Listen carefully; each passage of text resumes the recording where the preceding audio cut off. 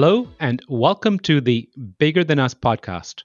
I'm your host, Raj Daniels, and today I'd like to welcome Amy Hall to the show. Amy Hall is an Ontario native currently living in Victoria, BC. She received her master's degree in art history from Queen's University before working as South Pond Farms wedding and event coordinator, where she was featured on the series Taste of the Country on Netflix. Growing up in Lake Country instilled a deep appreciation for the water at an early age, and she was able to combine her passions of art and ocean conversation by founding Goldilocks Wraps. Amy, how are you doing today? I'm doing great. Thanks so much for having me. Amy, thank you for being on. Now, where in the world are you located? I'm in Victoria, BC, so out on the west coast in Canada over here. And how's the weather up there right now? It's actually beautiful. It's very sunny right now. It's the morning and I'm sitting in my kitchen and the sun has been hiding for quite some time. So I'm very happy about that. Lovely to hear that. So, Amy, I'd like to kick the show off by asking my guest the following question. If you were asked to share something interesting about yourself, what would it be? Ooh, I don't know. There's so many things that come to mind. We can spend the whole show on it. Yeah. I think one of the sort of fun facts about me that people sort of learn as they get to know me, there's a couple of things. One is that I have a background in art history, which seems sort of random, but I think actually ties well into what I do now with work. And that I'm actually a fairly avid scuba diver and I really enjoy diving with sharks. Now, that is super interesting and super relevant to me. I was having a conversation this past weekend with a gentleman and telling him about a skiing trip I'm going on. And we talked about skiing for a bit. Then he said, have you ever tried scuba? Mm-hmm. And I said, no, I have this unreasonable fear of scuba. I guess I was introduced to Jaws too early in life. Mm-hmm. And I've jumped out of airplanes, but the idea of being in an environment where I can't breathe just kind of freaks me out a little. Yeah, It's funny. My mom actually has the exact same fear. She says that she was terrified of Jaws when she was growing up, and it's actually almost scarred her for life. She's very terrified of the water. I'm not entirely sure where my love of the ocean and the water came from. My dad doesn't really like swimming. I grew up in Ontario, and in the summers it would get quite hot, and we had a pool, and my dad would maybe go in once a year. My mom won't even dip her toes in the ocean, but I grew up lifeguarding and teaching swimming lessons and learning to scuba dive. I also love surfing. I'm terrible at it, but I quite enjoy being in the water and doing it. So I've sort of inherited this love of water from somewhere. I think just I've always been attracted to it since I was a kid. So for me, learning to scuba dive, I was already very comfortable in the water, luckily. So I understand that your perspective as well, though. But I suggest you try it. I think once you do it once, you will fall in love with it and realize it's not as scary as it maybe seems. And the instructors are great and they're very focused on making sure that, you're safe and you're comfortable and there's progressions. They're not just going to kind of, throw you into the deep end, so to speak. So I did some practice as a child, as a teenager with scuba, and I was surprised that, I was expecting everything to be really heavy and clunky. And we did it in a pool. Mm-hmm. And I was really surprised at how light everything was, not realizing the gravity in the water back then. Mm-hmm. And I have snorkeled since then, but I'll take some advice from you offline regarding scuba, and maybe I'll take my kids scuba here soon. Yeah, absolutely. They would love it. So tell me a little bit more about the art history.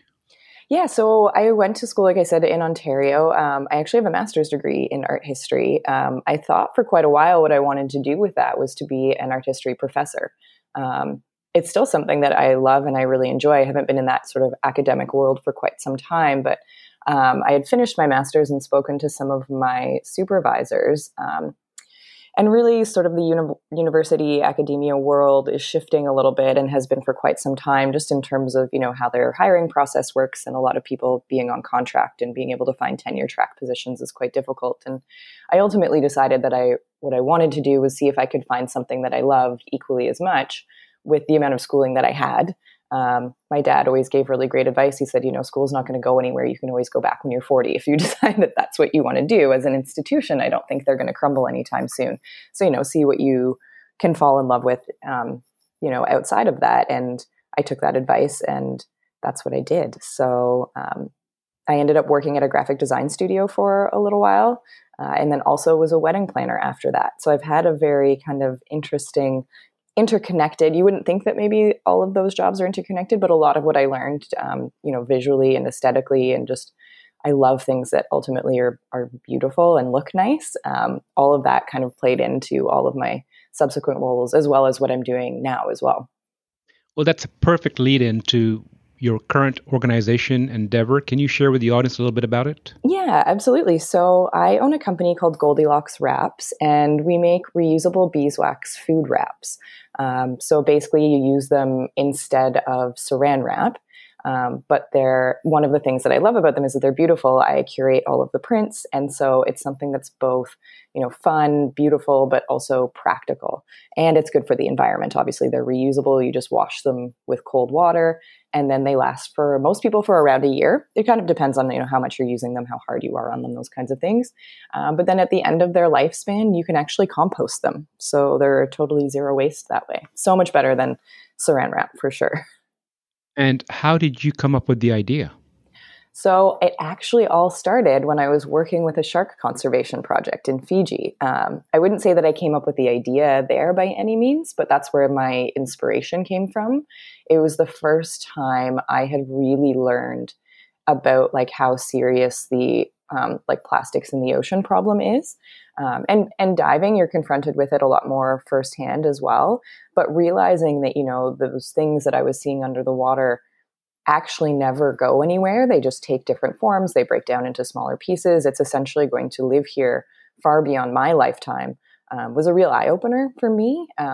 So I decided after that particular trip that I was just going to make some changes in my own personal life. I didn't leave that project thinking I'm going to start a business by any means, but was traveling in Australia afterwards for a little bit since I was already over in that part of the world.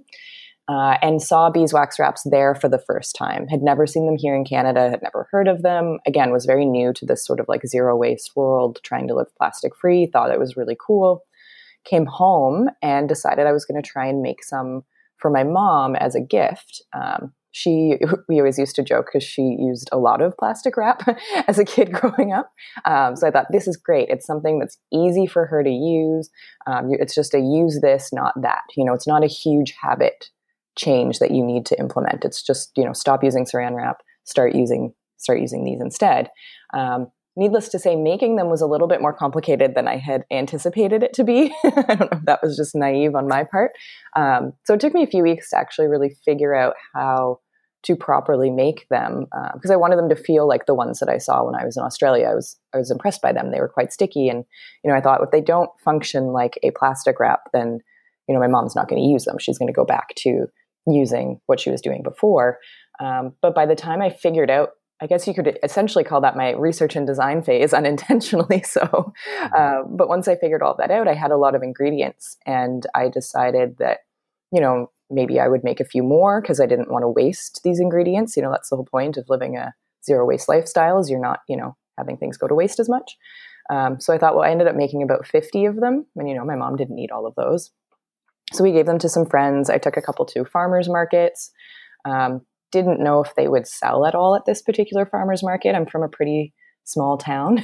So I thought, the town itself isn't overly eco-conscious, but I ended up selling out within the first 2 hours. And to me, that was the first time I was like, oh, this could be a thing. This could be a business. This is something that I could take seriously. So that was sort of how that all came to be. That's an amazing story. Without revealing too much, how do you make those? So it's shifted a little bit over time. Obviously, when I first started out, I was actually just making them in my apartment, in my kitchen, which I don't recommend. It's a very messy process. There's beeswax. I always say beeswax is like an invasive species. It ends up everywhere. But when I first started making them, it's been the same ingredients the whole way through. So it's always a cotton base that's been washed and ironed and cut. And then there's a combination of beeswax, tree resin, and jojoba oil are the three main ingredients. And that's what makes them sort of, so there's the beeswax, which adds those antibacterial properties, helps keep your food fresh for longer. But it's the tree resin and the jojoba oil that create that sort of stickiness, the malleability, those kinds of things. So playing around with those ratios was what I did for the first little while. But now we have, a proper commercial space and a bit more industrial equipment. So we're able to make larger quantities and those sorts of things. So do you buy the beeswax or do you raise bees? I wish we raised bees, but living in Victoria, we don't have the space right in town. I also know nothing, not nothing. I've learned quite a bit since I've started doing this, but I'm not a beekeeper by any means. So we have a local apiary that we work with. So they're on the island here. They do get beeswax. They work with other apiaries on the mainland as well. And then they have a facility where they process everything, and they're wonderful. So we just have to drive about 20 minutes out of town, and we can go meet with our supplier there. And she's wonderful, and she's so knowledgeable. She's a master beekeeper. We're actually going to be doing a tour with her shortly. We're going to do a video with an interview, ask her some questions, learning more about her process, just to share that with our following. But she's wonderful. So we're really lucky that we found her as a contact. Lucky for you, right there locally. Yeah, it's really nice, especially with beeswax. It's very expensive to ship because it's quite heavy. And we want to support locally as much as we can as well. That's really amazing. So, Amy, switching gears a little bit, one of the things I like to focus on this show is the why behind what you do. Now, you mentioned briefly regarding diving with the sharks, which we'd love to get into later also. But, there's an opportunity cost to doing this. So what's your driving why? Yeah, and it's been about 3 years that I've been doing this. And I think, at the core, it's shifted a little bit, but at the core, it's always the same. For me, it was wanting to eliminate any kind of, single-use plastics. That was what I was trying to do in my life, trying to go zero waste. But also really wanting to make it less daunting for people who are interested in giving that lifestyle a go. Because I know for me and a lot of people that I talk to, once you do realize that there's so much plastic that we're using in our lives, it can be very overwhelming to try and make a change. It's very easy to think, well, what's the point? There's so much. I'm never going to get, maybe change all of these habits or get rid of all of my plastic. Like, how am I ever going to do that? So a lot of people, myself included, can tend to take a little bit of like an all or nothing mentality. It's very easy to be a little bit defeated. But that's why I wanted to focus on the beeswax wraps, was that it was something that was manageable. It wasn't overwhelming. It's, you could start with that one particular habit. And again, the wraps themselves are fun and the prints are quite nice and they make you feel good when you're using them. And that's how I want people to feel when they're, entering into and exploring this zero waste lifestyle, is that, I want it to be fun and informative for people, not daunting and overwhelming. So how much of what you do is actually education? So quite a lot. When we first started, people didn't really know even what beeswax wraps were. So when we would go to farmers markets and things like that, the education was solely based around the wraps themselves. I found that in particular the first year and a half. Last year, I would say there was quite a shift where there's much more awareness now, I would say, in the last year in general, especially within Canada as a whole, I'd say the world, just about plastics and the problems and people wanting to be more conscious and more aware. So I've shifted a lot in Instagram is sort of our main platform for what we do. So that's shifted to be a bit more of a lifestyle brand. I like educating people in the areas that I know about of zero waste living, other habits that they can implement, people asking questions, creating a bit more of that community atmosphere about trying to be more eco-friendly, even sharing, the challenges that I have and things like that as well. I find people really resonate with. So you mentioned challenges. What are some of the most interesting challenges you've had in this journey? In terms of going zero waste, I think one of my early ones that I really struggled with was not, and I find it kind of funny, was I had this urge to just like purge anything that was in plastic in my living space. Like I just wanted to like get it. I didn't want to look at it. It made me feel icky. I didn't, it didn't feel nice. I just wanted it to not be in my sight. But realizing that, again, throwing out, say, dishwasher fluid that is in a plastic bottle that's still perfectly good, that's actually more wasteful than if I just wait and use the rest of the detergent until it's done and then, try and dispose of it as properly as I can. So for me, that was a big one. I struggled with that for quite a while when I first was getting into more eco-friendly living, was, realizing that it's okay to have some of these things around and, there are still going to be those products in your life and that you don't need to go through this massive purge. You don't need to throw out a bunch of things and buy all new products. It's, using what you can and then just changing habits over time, that this is a process. It takes years. You're probably not going to do this in a couple of months. So you've mentioned habits a few times and, people learning, I guess, micro habits, which I really appreciate. I think that's a great way to learn. If you could, advise people on, let's say, look around your home and obviously besides your product, what are two or three other products they could perhaps look at and say, you know what, maybe we can eliminate that and shift our habits to something else? What would they be? Yeah, I think some of the more popular ones are, of course, reusables that you would bring yourself. So reusable bags to the grocery store, or using, produce bags instead of the plastic bags that you would find at a grocery store as well. Reusable water bottles. That's always one that kills me. I don't understand why most people would be drinking out of a water bottle this day and age, but it happens sometimes. I always say, bring your own, fill it from the tap, fill it from a fountain. If you can remember to also bring your own coffee cup, those are also really good ones as well. And you can find really beautiful ceramic ones. Again, things that you enjoy, bringing those things into your life that you actually, feel good about bringing with you, is, I think, a bit more of an incentive for you to remember to use them and to remember to bring them.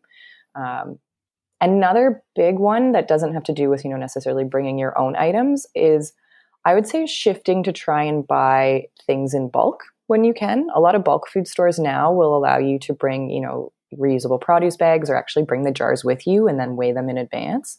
And there's so much that you can get at a bulk food store that you would normally get at a grocery store. But you're saving so much plastic by just going and buying them in bulk. And a lot of times you're actually saving money by doing that as well. Those are all great ideas. And, I so agree with you regarding the plastic bottles, the drinking water. I see them everywhere. And, we as a family try to be very conscious about carrying our own water bottles and filling them up. And I'm so glad that airports converted a few years ago to allowing you to fill your water bottles inside. But Yes. that's when I think we can all, perhaps easily eliminate from our lives. Mm-hmm. And there's so many things that you could do. Like, I could go on with a very lengthy list. But I think the key too is to just do one thing at a time and really focus on that. And then I've found, and again, with my experiences and people that I've spoken with, is once you're in the habit and it's something that's, it's not even like a habit anymore. It's just part of your daily life that you bring your water bottle. It's something that's not conscious. You don't even necessarily think about it. It's not a huge effort for you to do. Then that's when I would say you would maybe add in another thing that you would like to change, and then you get to that point with that particular thing that you're trying to change in your life, and you just keep adding things in over time. And I find that that's a good way to not get overwhelmed, because again, I could send a list of 100 things that people could do, but trying to do all 100 of them at the same time is probably not going to be very sustainable in the long run, which is interesting because that's always a word that we throw around a lot in terms of sustainability in the environment, but sustainability in that, is this something that I can continue to do every day for the rest of my life? Or is it going to be overwhelming and I'm going to have, anxiety and stress brought on and just give up? So I think that that's something that we also try and focus on at Goldilocks, as well as making sure that, the things that we're suggesting or trying to, help guide people along with, we're by no means experts either. We fail, we're human, nobody's perfect. But just again, that we're all trying, I think, is the big thing. We're all trying together. Yeah, I think you're spot on, especially with the habits. I've been studying habits for a while now, and I think, what you're mentioning here regarding stacking habits, perhaps, or, slowly removing one to add one in. I think that's, that helps people fight some of the overwhelm instead of just trying to add one additional thing to their life. What can we remove and perhaps add in a new habit, or perhaps change slightly, micro habits or micro dosing with habits. So I think you're spot on regarding that. Yeah, and I think those things add up over time as well. And that's the thing to remember too. I think sometimes people will think that, well, it isn't really going to matter if I bring my reusable bag. And it's one of those things where, but collectively, that's when we make a difference, right? Absolutely. Now, have the laws changed up there where you are, where you can no longer get plastic bags in the stores? So this is actually really interesting. There were bylaws that were passed. It was a really big campaign through an organization called Surfrider. I love all of the work that they do. It was called Ban the Bag was the campaign, and they had gone to various city officials and government, and it was passed. So it was a bylaw for quite some time here in Victoria that, if you went to any store, particularly grocery stores, they would no longer be providing you with any kind of plastic bag. If you forgot to bring your own, there were paper bags that you could buy instead. Now, it did go to a higher court. I don't remember the exact details of it, but somewhere, I don't think it might have been the BC Supreme Court. I could be wrong about that. But it was actually overturned, which was very unfortunate. So legally, it's no longer a bylaw in Victoria, but any store that I've been to in the last quite a while, it's been a few months, maybe even a year since that happened, everybody's still operating as if the bylaw is in place, which was, I think, even in some ways an even bigger win, to know that people care enough and the stores care enough to see that once that system was implemented, it was working, and that's what the customers wanted, because people would have been very upset had they gone back to their old ways. So I think they're still working on having some things actually written into the laws, but it is a very complicated process, and that's unfortunately why right now a lot of that falls on us as the consumer. I would love to see that change. I think it also needs to come from the top down as well, but that just takes a lot longer. I think personal changes are, something we can implement much easier and much more quickly. So that's interesting. I wonder who fought against it. Again, don't know 100% all of the details. I think that it was actually, there are like lobbying companies that exist for plastic bag companies and things like that for that industry, which is crazy to me, but they apparently have enough money that they can go and do these things. So yeah, it was rather unfortunate. That's fascinating. Mm-hmm. You shared some advice earlier regarding bringing your own bottles, bulk shopping, carrying bags. One of the questions I like to ask is, if you could share some advice or words of wisdom with the audience, what would it be? So since you've already shared some, what additional advice or words of wisdom could you share? I think one thing that I like to share with people, but also I need to remind myself of this a lot, is that it's about progress, not perfection. That's always a saying that we have around the office.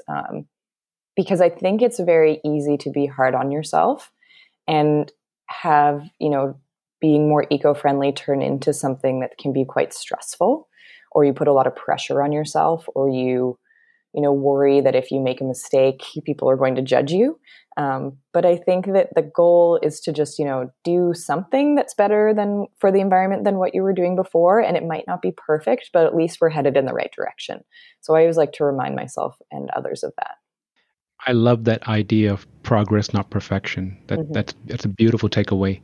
So, Amy, I'd be remiss not to ask, what kind of sharks were you diving with? So there was actually a couple. I did several shark dives while I was there. The first one that I did was with bull sharks.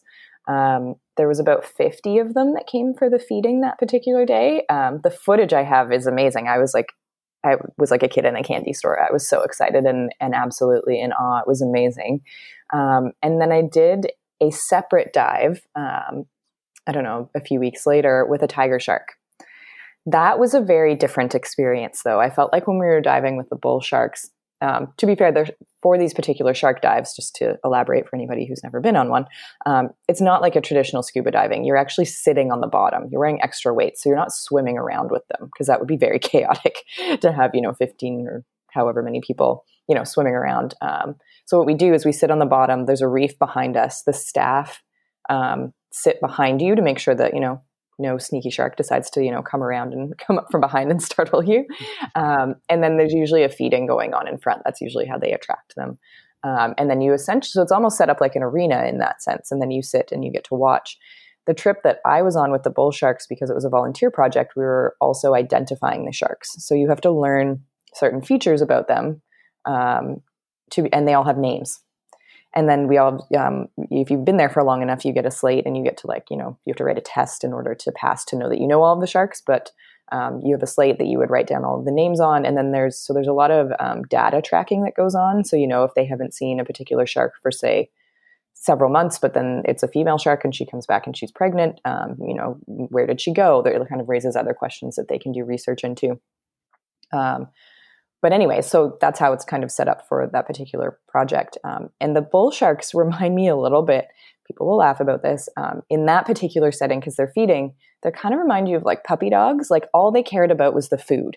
They did not care that there were humans there at all. If they swam towards you, they were like, well, you're not what I'm looking for, just turn around and be like, get out of my way. So it was very entertaining to watch that. My dive with the tiger shark was a very different experience. It was one female. She was quite large. I think she was about like 3 meters long. And she was the only one there. So it wasn't a group of sharks. And she was much more kind of skittish, I guess would be the word. So she would kind of, come up to where we were and then do a sharp turn and do like a full circle around where we were and then swim away. And that was a little unnerving, but also one of the coolest experiences I think I've ever had. Well, I'm unnerved just hearing it. So, well, Amy, this has been a pleasure, from shark diving to, plastics and saving the environment. I really appreciate your time today. It's great speaking with you, and I look forward to catching up with you again soon. Yes, well, thank you so much. I appreciate it. Thank you, Amy. Bye-bye.